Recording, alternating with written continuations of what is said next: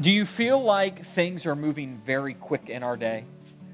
Like things are constantly changing? I mean, I know when I pull up the Safari on my iPhone and I go to a news site, you know what there's always at the top of every news site I'll check out?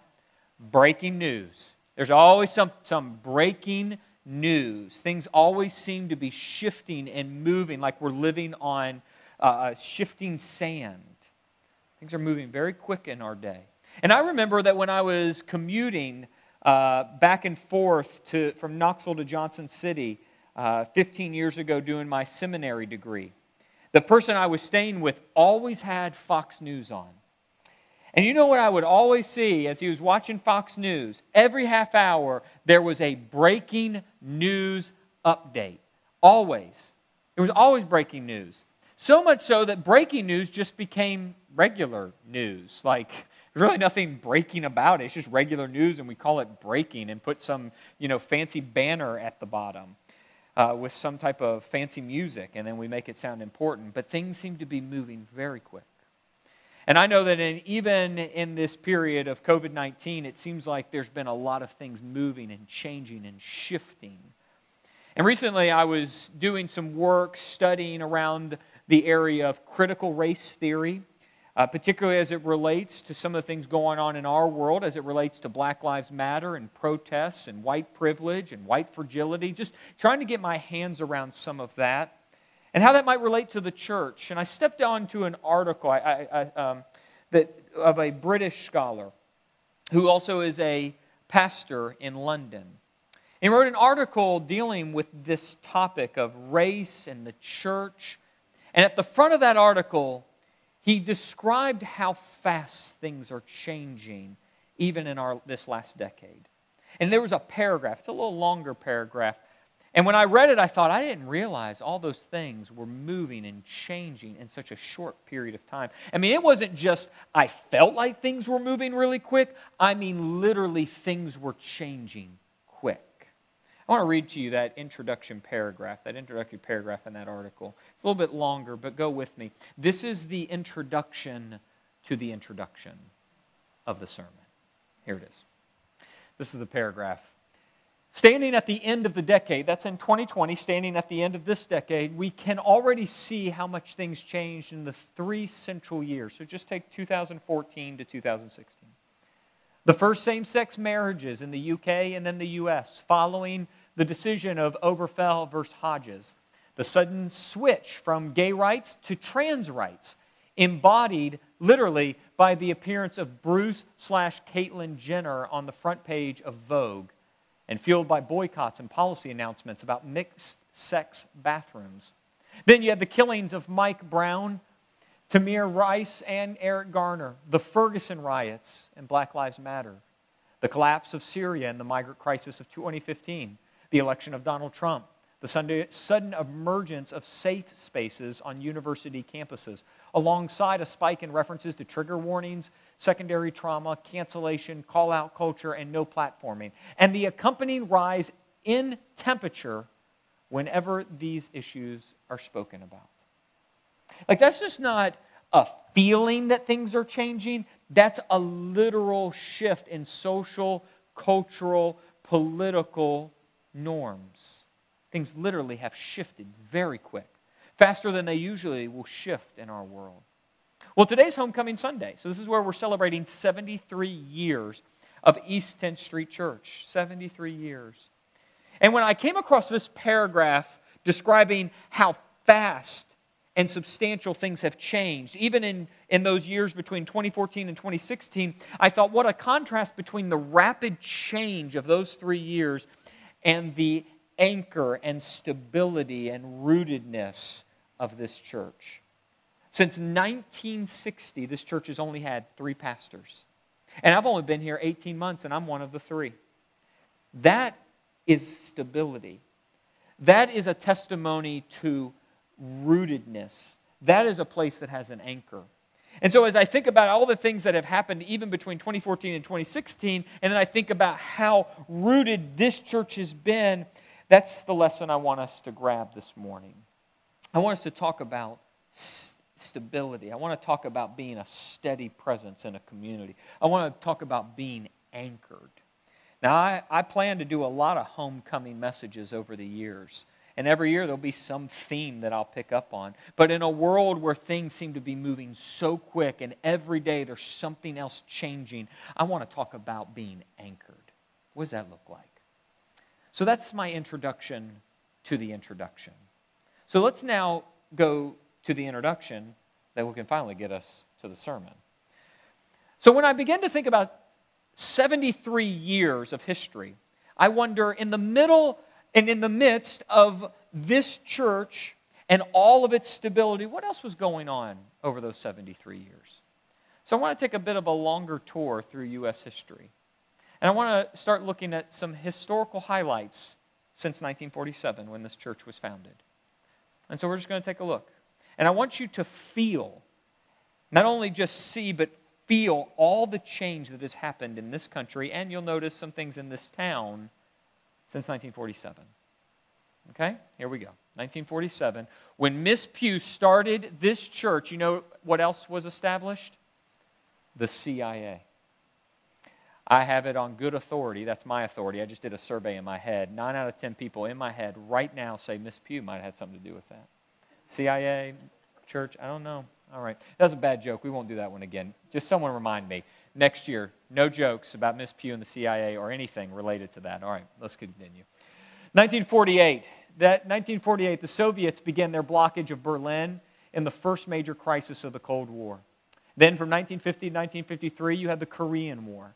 Then from 1950 to 75, you had the Vietnam War. That's starting the Vietnam War when military advisors were sent in. 35 military advisors in 1950. That's where we're marking the start of that conflict. 1951, President Truman speaks in the first coast-to-coast live television broadcast. First live coast-to-coast broadcast, 1951. A lot has changed since 1951. 1952, Puerto Rico becomes a U.S. Commonwealth. Then in 1954, Brown v. Board of Education declares that racial segregation in schools is unconstitutional. 1959, Alaska becomes the 49th state and Hawaii the 50th. 1962, John Glenn becomes the first U.S. astronaut to orbit the Earth. And then in that same year, you had the Cuban Missile Crisis. 1963, President Kennedy is assassinated. Then in 1964, President Johnson signs the Civil Rights Act. Then in 1968, Martin Luther King Jr. and Senator Robert F. Kennedy are assassinated. Keep going, 1969, astronauts Neil Armstrong and Edwin Aldrin, they become the first men to land on the moon. Then in 1972, Nixon makes his historic visit to communist China. And 5 men that same year are caught breaking into the Democratic headquarters at the Watergate complex in Washington, D.C. And you know how that story plays out. Then in 1973, you have the Roe v. Wade decision. And then that same year, Vice President Spiro Agnew resigns. We jump to 1979. The Iranian students storm the U.S. Embassy in Tehran, and they hold 66 people hostage. 1981, President Reagan is shot in the chest, and Sandra Day O'Connor that same year becomes the first woman Supreme Court Justice. 1987, President Reagan challenges the Soviet leader Mikhail Gorbachev to what? Tear down this wall. You remember that? 1991, you have the Persian Gulf War. Then in 1992, President Bush and Russian President Boris Yeltsin, they formally declare the end to the Cold War. And then the year after that, 1993, a bomb explodes in the basement of the garage of the World Trade Center. Then, local history, from around 1995 to 2005, you have the closing of mills in Roanoke Rapids, leaving one major mill left, right? The paper mill. That's a substantial hit to this town. Then, 1995, you have the bombing of the federal building in Oklahoma. And then also in that same year, you had the budget standoff between President Clinton and Congress, which resulted in a partial shutdown of the U.S. government. 1995.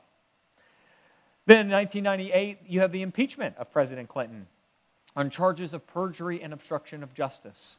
Then in 1999, you have a school shooting, the school shooting at Columbine High School. In 2000, you have over a month-long legal fight between Al Gore and George W. Bush contesting the presidential election results. You remember that? I forgot about that until I did this. I mean, we may get some problems in the aftermath of this election.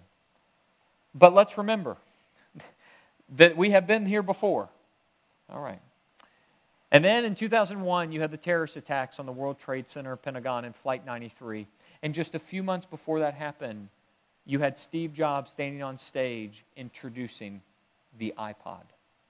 2001, the iPod is introduced. We're not even 20 years out with the iPod.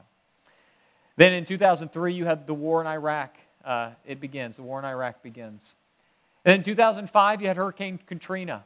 2007, just 13 years ago, the iPhone was introduced. Changes a lot of things after 2007. 2008, the U.S. housing market crashes. The U.S. economy enters a recession. 2013, there's another government shutdown.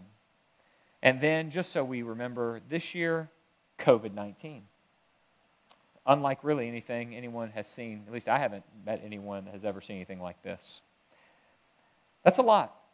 That's a lot happening over 73 years. That's a lot of shifts. That's a lot of changes.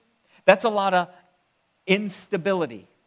And yet in the middle of all that instability, this church has been stable. This church has been a rock. This church has had rootedness in this community. And so that's what I want to explore. I want to talk about, just for the next few minutes, about rooted, being rooted, having an anchor, building on a rock. And because that's what I think about when I think about this church. Because in a world that's constantly changing and shifting, in a world where your life can be upended in moments, I want to go to a church, I want to go be around a bunch of people that have an anchor. Because I need an anchor, I need roots. I need something that won't shift from under my feet. And when I think about that, when I think about this church, when I think about Homecoming, when I think about 73 years with a lot of changes, a lot of movement in our national and local history, and then I think about a church that's been this stable, I got two images that come to mind. And that's what I want to talk about. These just two images. We're going to pull them right from Scripture. The first one's going to come from Jesus. At the end of the Sermon on the Mount, he paints a picture of two options for life. Here they are. This is the first image. Matthew 7, 24 through 27, Jesus says this, "Therefore everyone who hears these words of mine and puts them into practice is like a wise man who built his house on the rock.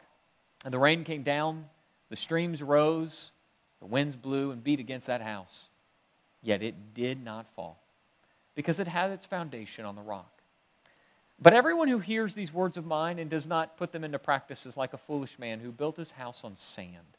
Well, the rain came down, the streams rose, the winds blew and beat against that house, and it fell with a great crash."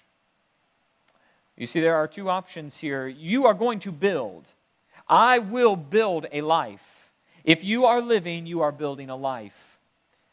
And at some point, your foundation will get exposed.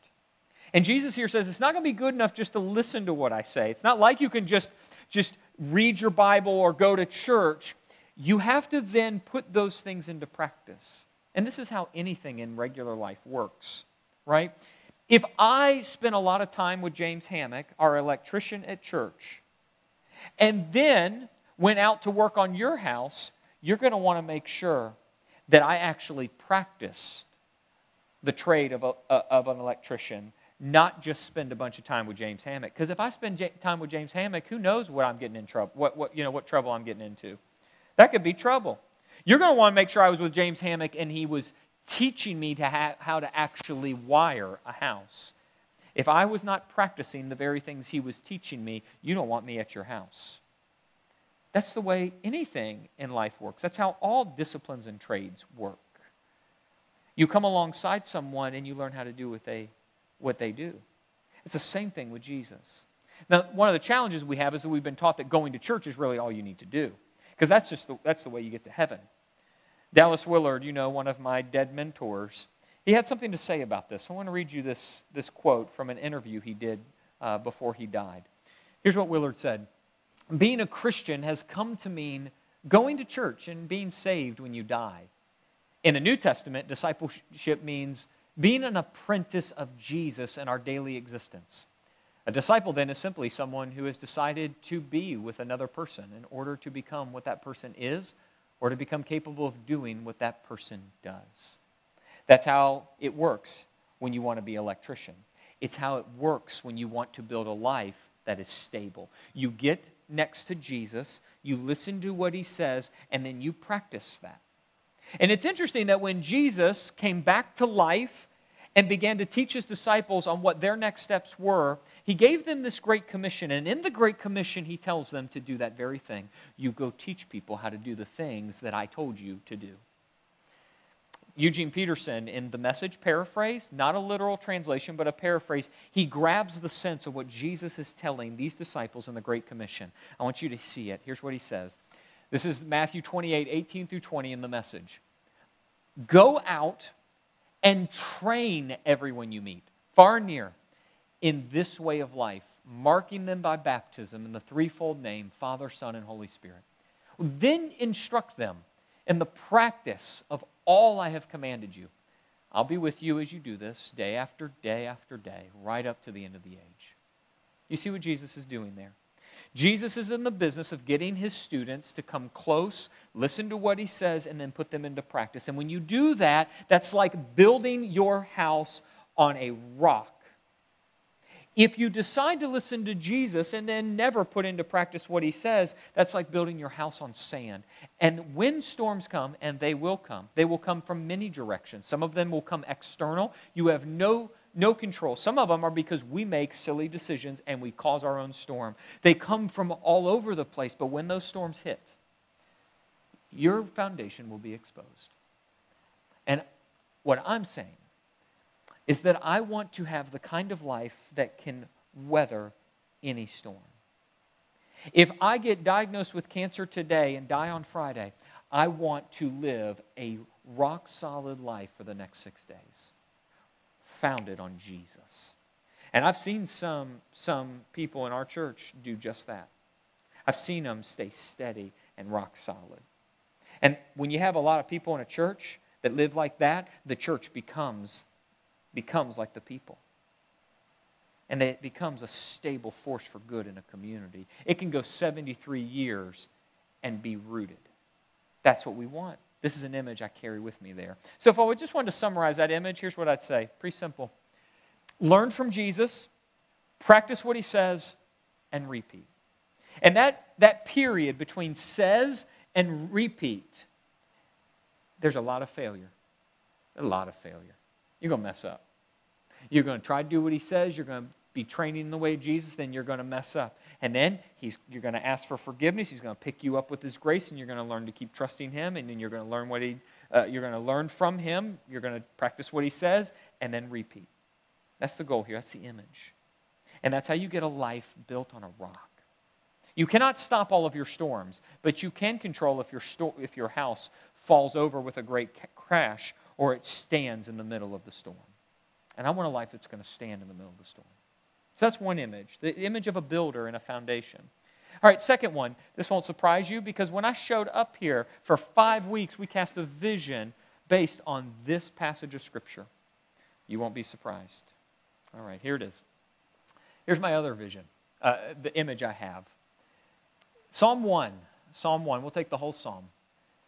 Blessed is the one who does not walk in step with the wicked or stand in the way that sinners take or sit in the company of mockers. But whose delight is in the law of the Lord and who meditates on his law day and night. That person is like a tree planted by streams of water which yields its fruit in season and whose leaf does not wither. Whatever they do prospers. Not so the wicked. They're like chaff that the wind blows away.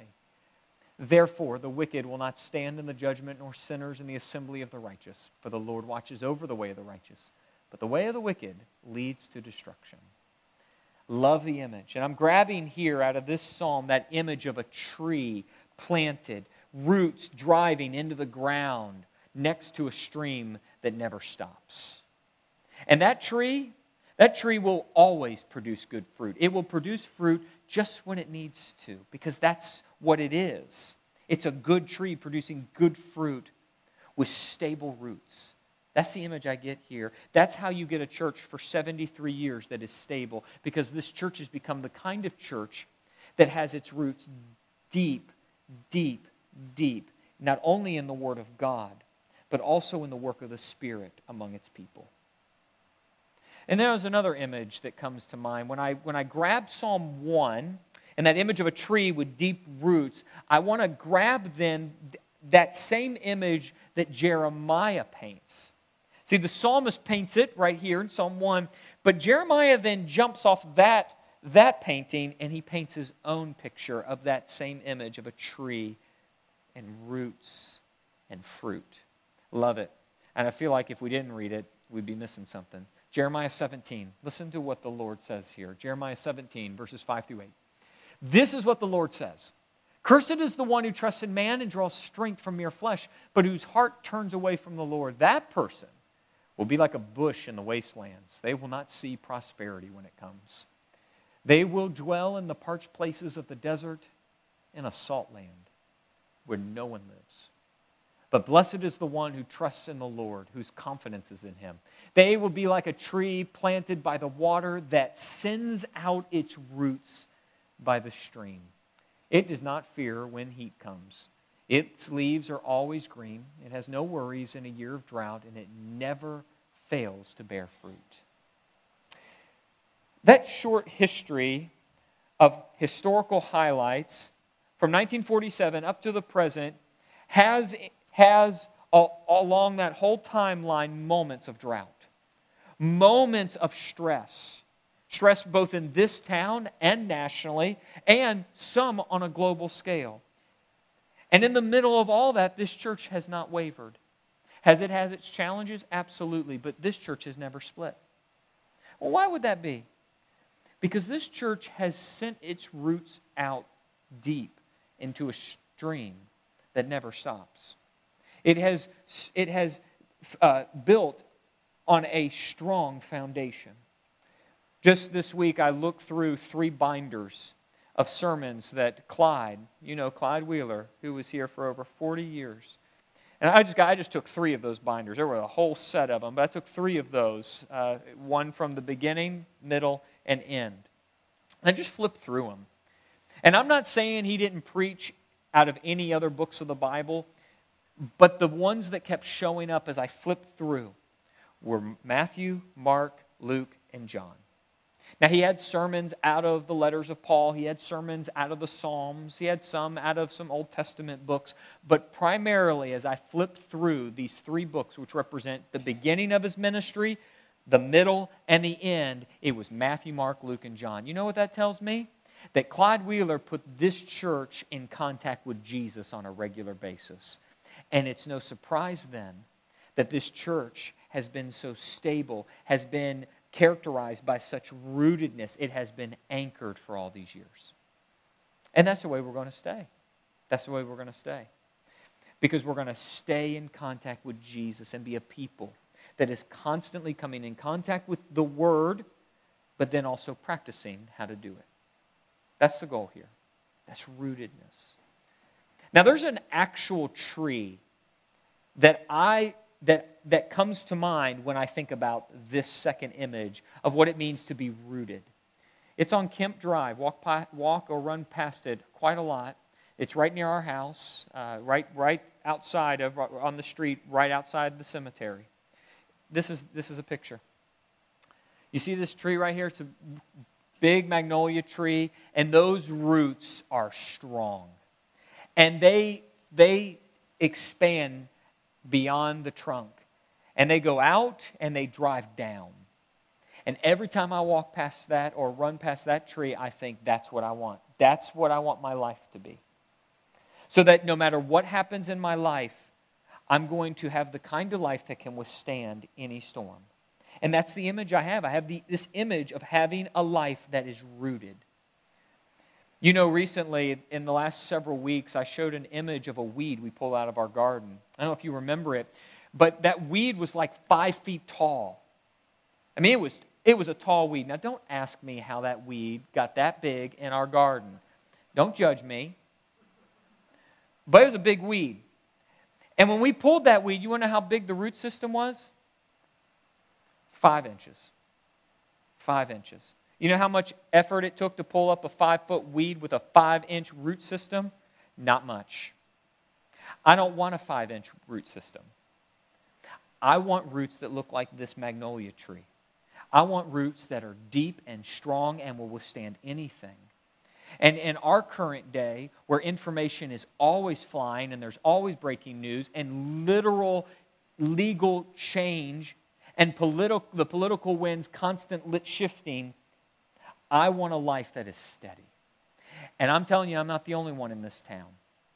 With the advent of the iPhone just 13 years ago, you now have access to shifting sand all the time. And people yearn for rootedness, an anchor, stability. You're going to get that with Jesus, and you're going to get it with this church. Now, I'm not saying anything about the other churches. Remember, we are praying for every other church in this town. We love these other churches. I'm just saying something about our church today on homecoming. We can be stable. All right. A lot of this already has a lot of application baked into it, so let's just do a quick run through some application and just drive it to a next step. Here's the first piece of application. Let's go to the first piece of application. We're going to skip that one because I'm asking myself this question: am I and are we practicing the way of Jesus? So just sit with that one. Are you really working out the way of Jesus where you live? And where you live is literally where you live. This is not a metaphor. I mean, think about your house, your kitchen, your bedroom, your yard, your town. How do you live? And I think we have to say it has to also apply to our social media presence if you're on social media, because that now is a place we can live. How do we live? Are we practicing the way of Jesus? Or are we mean and angry, complain, gossip? Or do we encourage and bless and forgive? Just think of all the options here. Are we practicing? So what I'm asking myself and I'm asking us as a church are we just listening to Jesus, or are we doing the way of Jesus? All right, this is the next question. Which way are we moving? Remember, I believe we are people living in time and space, which means we are never stagnant. We are always moving in a direction. Our souls never just sit still. And so that means I need to be paying attention to which way I'm moving. This is not reducing your life to heaven and hell. This is looking at the kind of person you're becoming. So let's just put a few doodles on the slide. You got this circle in the middle with Jesus, and you have an arrow pointing up to Jesus and an arrow pointing down away from Jesus. Just that simple. But the image here is one of movement. Are you moving towards Jesus or away from Him? Often we get caught in this trap of thinking, am I going to heaven or am I going to hell? Well, that's a good question. That's not a bad question to think about. But the question you and I need to be thinking about every day in ordinary life is, which way are you moving? Who are you becoming?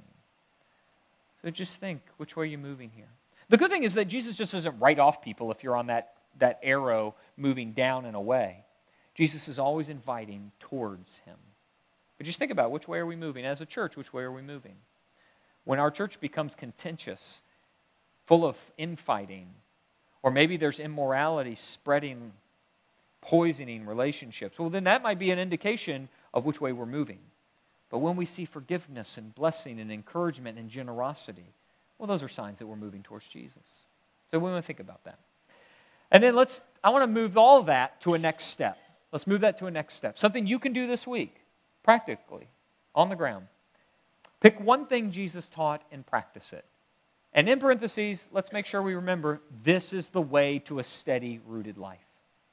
You are not going to get a steady life by just coming to church all the time. Now, I'm never going to discourage someone from coming to church. I think it's very important, and that is actually part of doing something. But if we just think that walking into the church building and then living however we want through the week, we've missed it.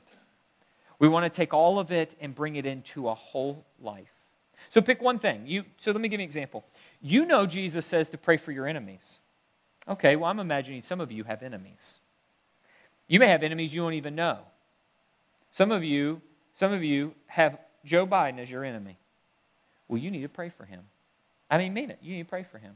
And some people, they don't like President Trump. And they actually hope he doesn't recover. Well, those people need to pray for his recovery and pray for him. See, that's the way of Jesus. Or maybe it's a coworker, maybe it's a family member. There are many options. You probably have someone you don't like or who has hurt you. Pray for them. You don't even have to feel good about them. Just say, God, would you bless them? You may not even mean it, but your emotions will at some point catch up with your words. It may take years. You begin that. So maybe this week you do that. He said, pray for your enemies, so pray for your enemies. That's what you do. We can all do that. There are a lot of other options. There are a lot of other things Jesus said. I'm giving you one example of how to get that on the ground. The goal for all of this is in a world that is shifting and moving and changing so quick, we stay a steady force for good. You individually have a life that is rooted like a tree planted by streams of water, a life built on the rock. And we as a church do the exact same thing. So that we look back on these 73 years and we celebrate how steady we have been, and then we look forward to 73 more years where we remain just as steady, just as stable. Now I imagine, looking at all of us, even myself included, in 73 years, none of us are going to be here. But we pray for the generation that will be, if Jesus tarries. And we hope that the next guy standing on the stage can say the exact same thing about their previous 73 years. That's who we want to be. Let me pray for us. Father, thank you for these images of stability. Thank you for giving us a vision for rootedness, for living with an anchor. Thank you for this church that has been that vision in flesh in this community for 73 years. I thank you for all the leaders, all the men and women that have been part of making that happen, those people that built their lives on Jesus. So would you go with us into the next 73 years? And would you start with today? Literally just work with us this afternoon as we build on a stable foundation. We are thankful for that, and we know that your grace will help us. And we pray that in the one on whom we can build and in whose name we can pray, Jesus the Christ. And together we say, amen.